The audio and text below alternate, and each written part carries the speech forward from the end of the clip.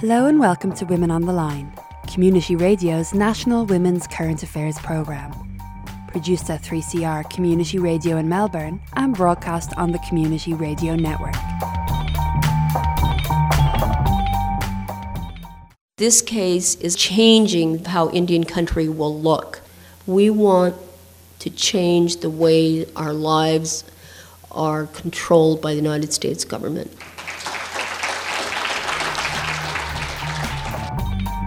Eloise Cobell was a Native American tribal elder, activist and banker.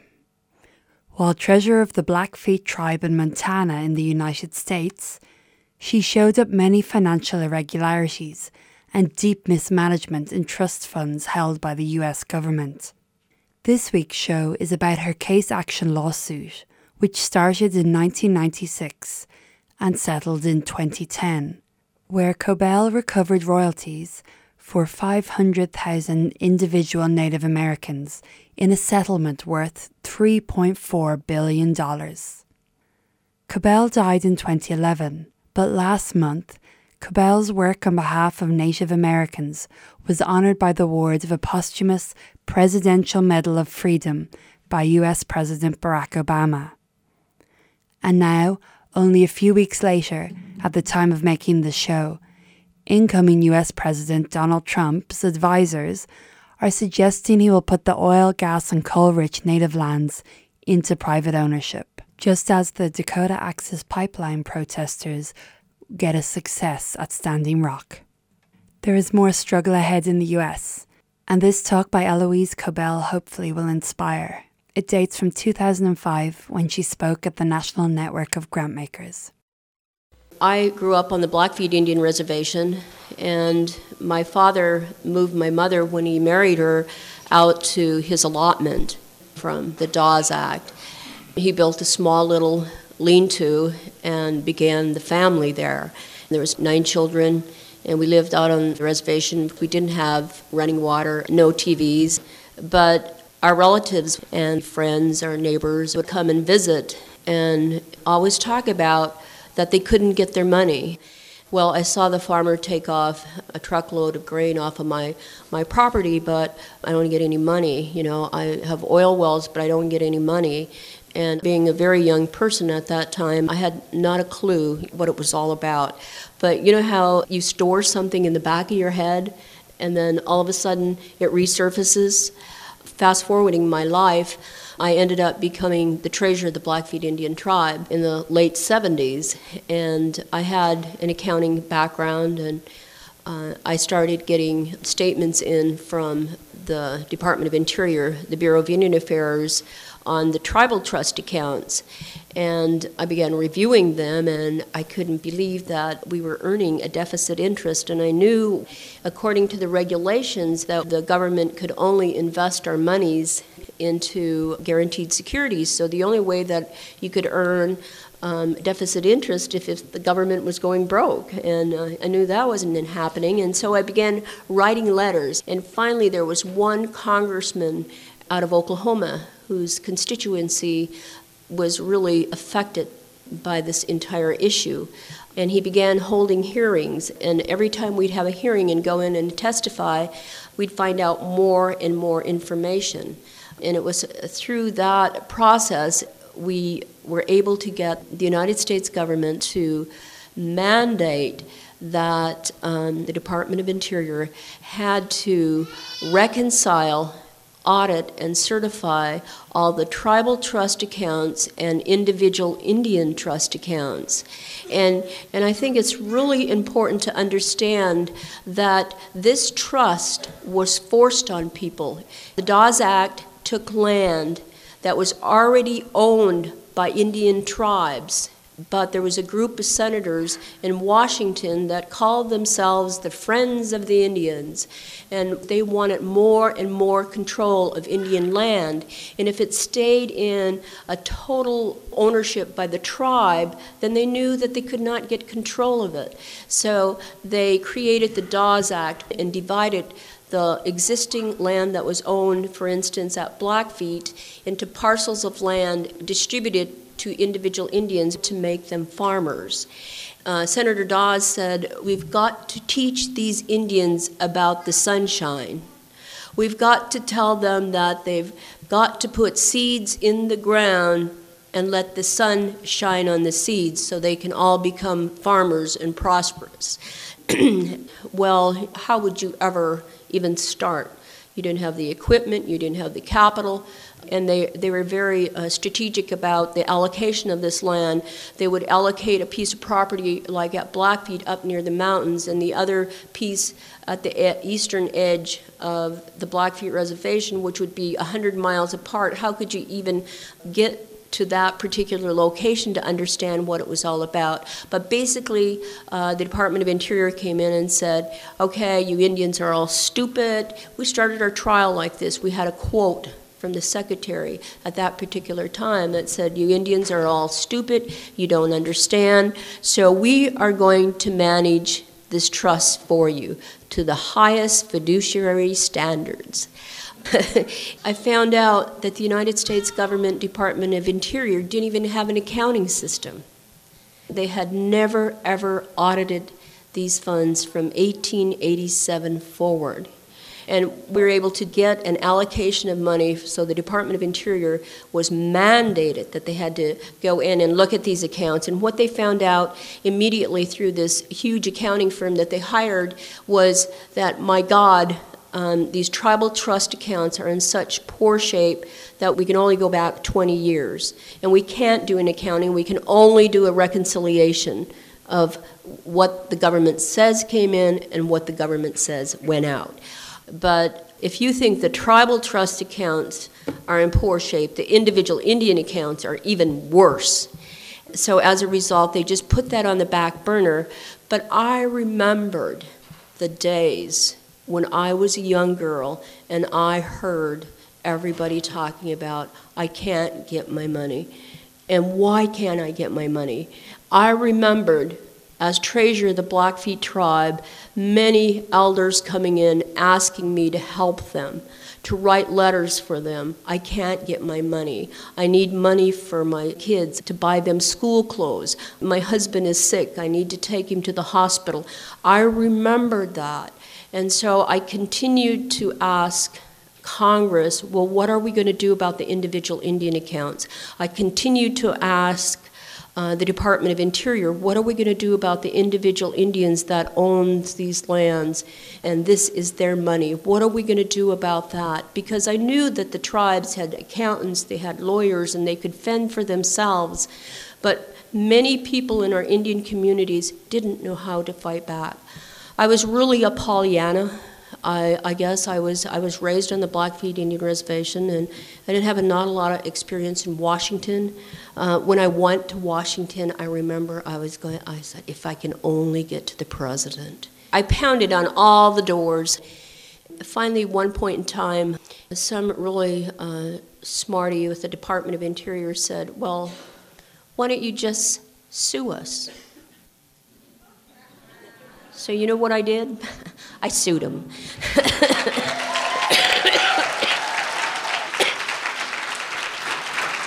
I didn't have the money, of course, but I was fortunate enough to be on the board of Women in Philanthropy, and we used to talk about, what's important in your life, what's going on in your career, what's going on in your personal life, if you wanted to share. And I had no personal life. I was fighting the United States government for an accounting, and so every time I talked about the case. And so everybody was so engrossed in this case. They just became just part of my whole team, and we'd have quarterly meetings. I'd fly to New York, and everybody would just forget everybody else, and they'd say, okay, tell us what happened, I said we were more popular than Survivor. It was so great. So when I finally drew the line in the sand, I said I was going to sue the United States government. I didn't have a cent. And then this one group of women said, we will hold a forum of funders, and we will help you. We will help you try to raise the funds to bring on this lawsuit. I raised $11 million, which is not nearly enough. ran out of money, quite some time ago because we just didn't expect it to go this long. We haven't paid attorneys from 1999 forward. And when you're working on an issue like this, everybody has got to understand it's not a get-rich one. It's about how you believe in this country and how it should work. And that's, I think, what the dedication of the attorneys and the accountants are that have been working on this case. I went out and I found the best financial attorney in this country. He had never worked with Indians before. That was really important to me because of the fact is that when you're dealing, and excuse if there's any politicians, with those sleazebags in Washington, D.C., you have got to make sure that nobody trades you off for something else.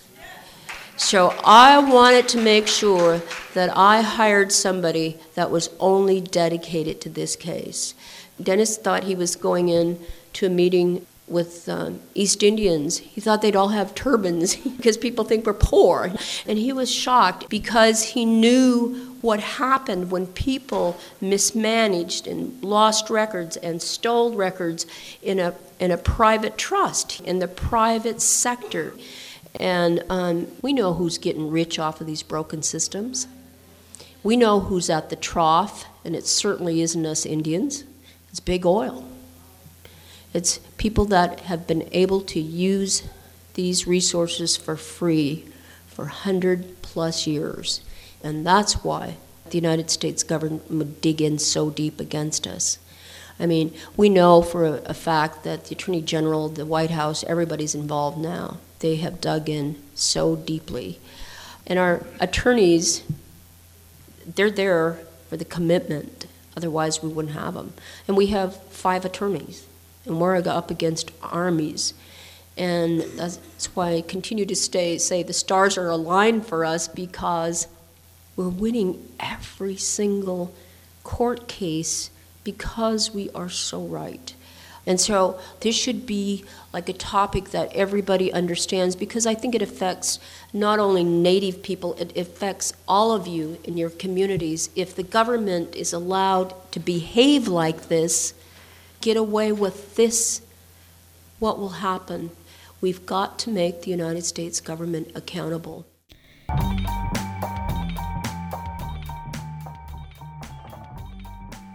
Across Australia, you're listening to Women on the Line on the Community Radio Network. You can find us online at 3cr.org.au/Women on the Line, or connect with the programme on Facebook or on Twitter.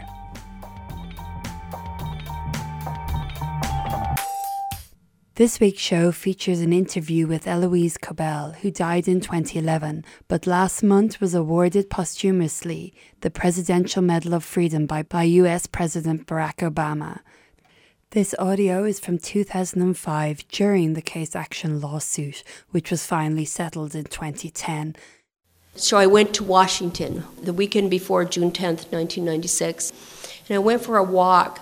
And because I was pretty nervous, and I walked up to the Lincoln Memorial, and I was looking down at government. Oh my God, cement buildings after cement buildings, and I said, "Oh my God, I'm taking on the United States government," and I just got goosebumps all over, and like I ran back to my room, and I just said, I can't do this. I can't do it. I am so scared. And so I picked up the phone and I called a friend. And my friend said, I can't do this. I'm so frightened. And I know the government, and that was one of the problems, I think, that many of the people when I was a young person couldn't go any further to ask the questions, where is my money? How do I get my money? Because they were frightened of being retaliated against. And my friend said to me, well, Eloise, if you don't do it, who will? And I thought, you're right. I hung up the phone. I've never looked back since.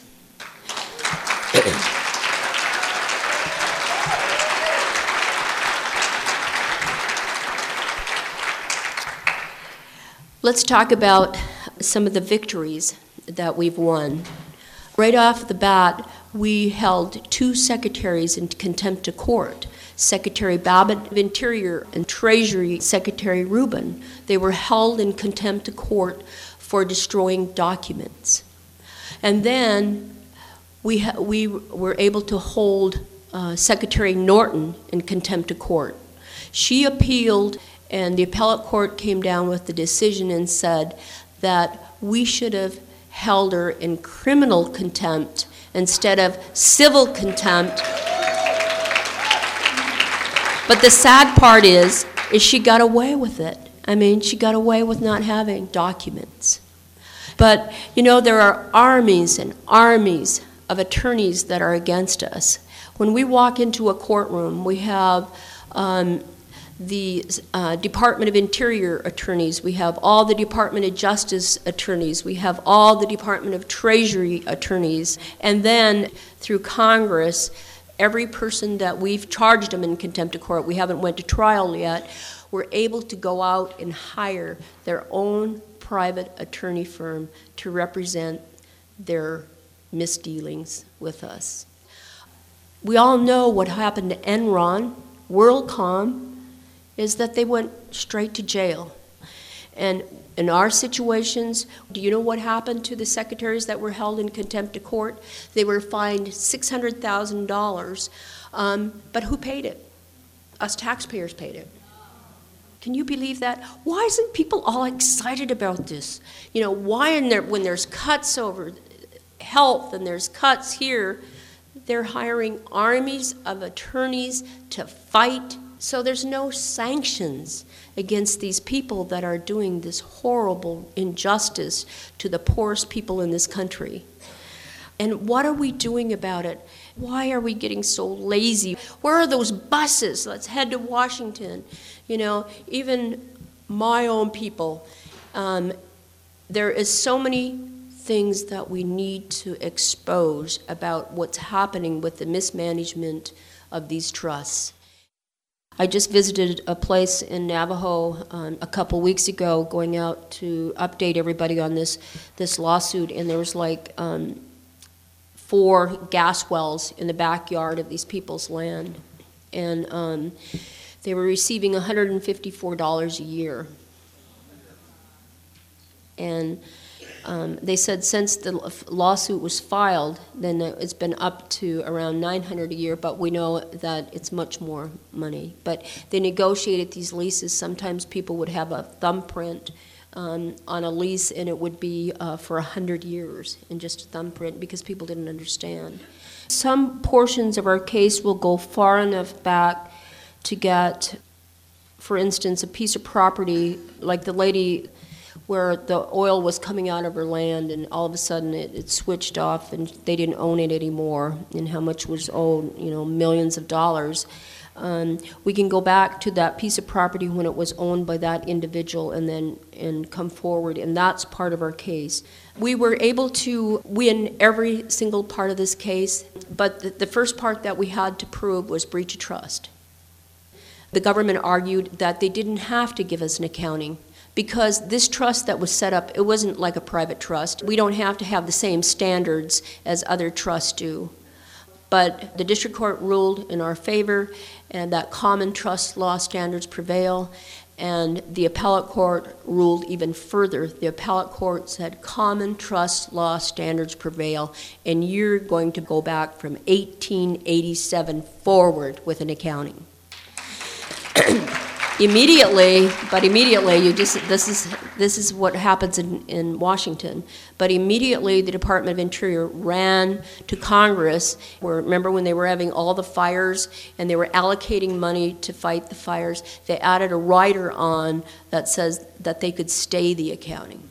And so they approved that rider, and they were able to stay the accounting until December of 2004. And then the judge, who's an excellent, fair judge, ruled that they have to come forward with an accounting plan to account for monies. Well, the accounting issue is a huge issue in our case. It was from 1887 forward. Well, we know they destroyed documents. We know they get up before the court and lie. And they'll say, oh, well, we can do a sampling, Well, we all know what they're going to do. They entered reports to the judge and said, we fixed the systems. All of a sudden, their inspector general, their own inspector general, comes out with a report that says, my God, these security systems are so bad, anybody can hack into them. I mean, anybody can hack into these systems. They can move things around. They can move Indian money around. They can move it. I'm a banker. I know that there is like 2,000 hits a minute, people trying to access financial information. So here you have a system with absolutely no firewalls, nothing to protect these assets. And then they say, no money is missing, Congress. We can't find evidence of anything missing. We needed to do an alternative methodology of accounting. We needed to hire the best oil and gas accountants. We needed the resource accountants that are out there for timber, for everything, because we had to recreate what happened.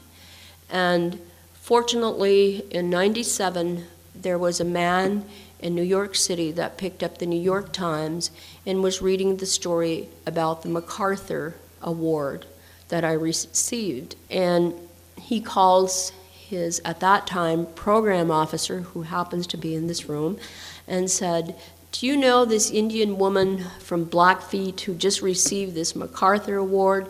And she said, no, but I read one of the most powerful decline proposals from her. And he said, pack your bags, we're going to Browning, Montana. They came to Browning, and I was so scared because I hadn't really met with anybody that was a funder right in my home turf. And he sits across the table from me and said, if we were to give you some money, what would that be for? And I said, for accounting. I need to hire accountants. And he says, well, how much do you need?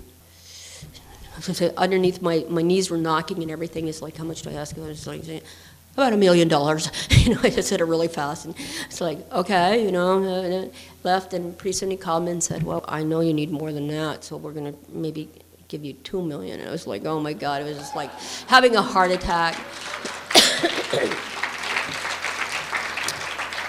But that sacred relationship is the most powerful thing that anybody could ever have, because that foundation stayed with us through the thick and thin of what we've been through and was there to support us. And if you don't have that, then we could never be where we are today. We could never have the whole United States government in Washington, D.C. talking 90% of their time about the Cabal case. What are we going to do about the Cabal case? We found the government in breach of trust. We won accounting from 1887 forward. We won where they have to fix all the accounting systems. They have to put systems in place. We won every single thing. And, I'm going to tell you, this lawsuit is about 3 simple things that nobody here will ever have to file a lawsuit for, because I know, I'm a banker, I know how trusts are managed, is that first, we have to compel the United States government to put accounting systems in place because they manage our money and our lives. The second part of this case is to give an accounting to Indian people so they know what they own, what are their assets. The third part of this case is to make restitution. It is not about damages. It's when you adjust those account balances, then give the money back to the people who own it. That is how simple this case is. That's what we're fighting for. We have won every single one of these victories, but have they done anything? No, they have not. Senator McCain, who I thought was really my good friend, he introduced the bill to settle this case because it's just taking too much time. I mean, this Cabell case is just taking too much time. We got to get rid of this. We got to settle that. Well, we're not the people that are the wrongdoers in this case. It's the government, and he introduced this piece of legislation that took away everything that we won in court. It had a money figure like 11-digit figure, and we're like with X's 11 digits. Okay, that was supposed to satisfy us. We're only going to do an accounting from 1994 forward. After I read that bill, I said, my God, this is the Baker Massacre. The cavalry came into the Blackfeet and said, okay, we're going to all keep you safe, and you just got to surrender. And thank God, my great-grandfather, who was mountain chief, was not going to surrender. And he was hiding out in the mountains, and he was not going to conform to what the government wanted us to be. So they were able to get other chiefs to say, okay, yes, and we'll give you this piece of paper, and if you hold this piece of paper up, the government will not bother you. And they believed. Here came the cavalry, led by Major Baker. Chief Heavy Runner ran out, and he held the piece of paper up and waved it, and they came in and they killed them all anyway. That was Eloise Cabell, Native American activist and banker, who successfully challenged the US government in a case action lawsuit to recover mismanaged trusts, worth $3.4 billion. This talk was from 2005, but the case was finally settled in 2010, with settlement payouts beginning this year. Payouts only represent 2% of the money taken. For more information, see www.cobellsettlement.com. Thank you to Lisa Rudman of Making Contact Women's Desk for the recording, and to Frida Worden at Wings and the Community Radio Exchange.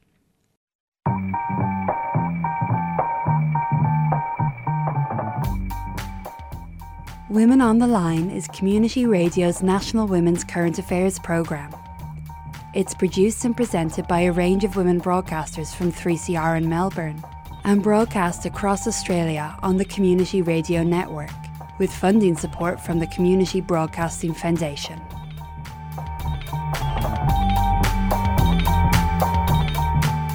We'd love to hear your thoughts or comments about the programme, so please send an email to our new email address, womenontheline@gmail.com.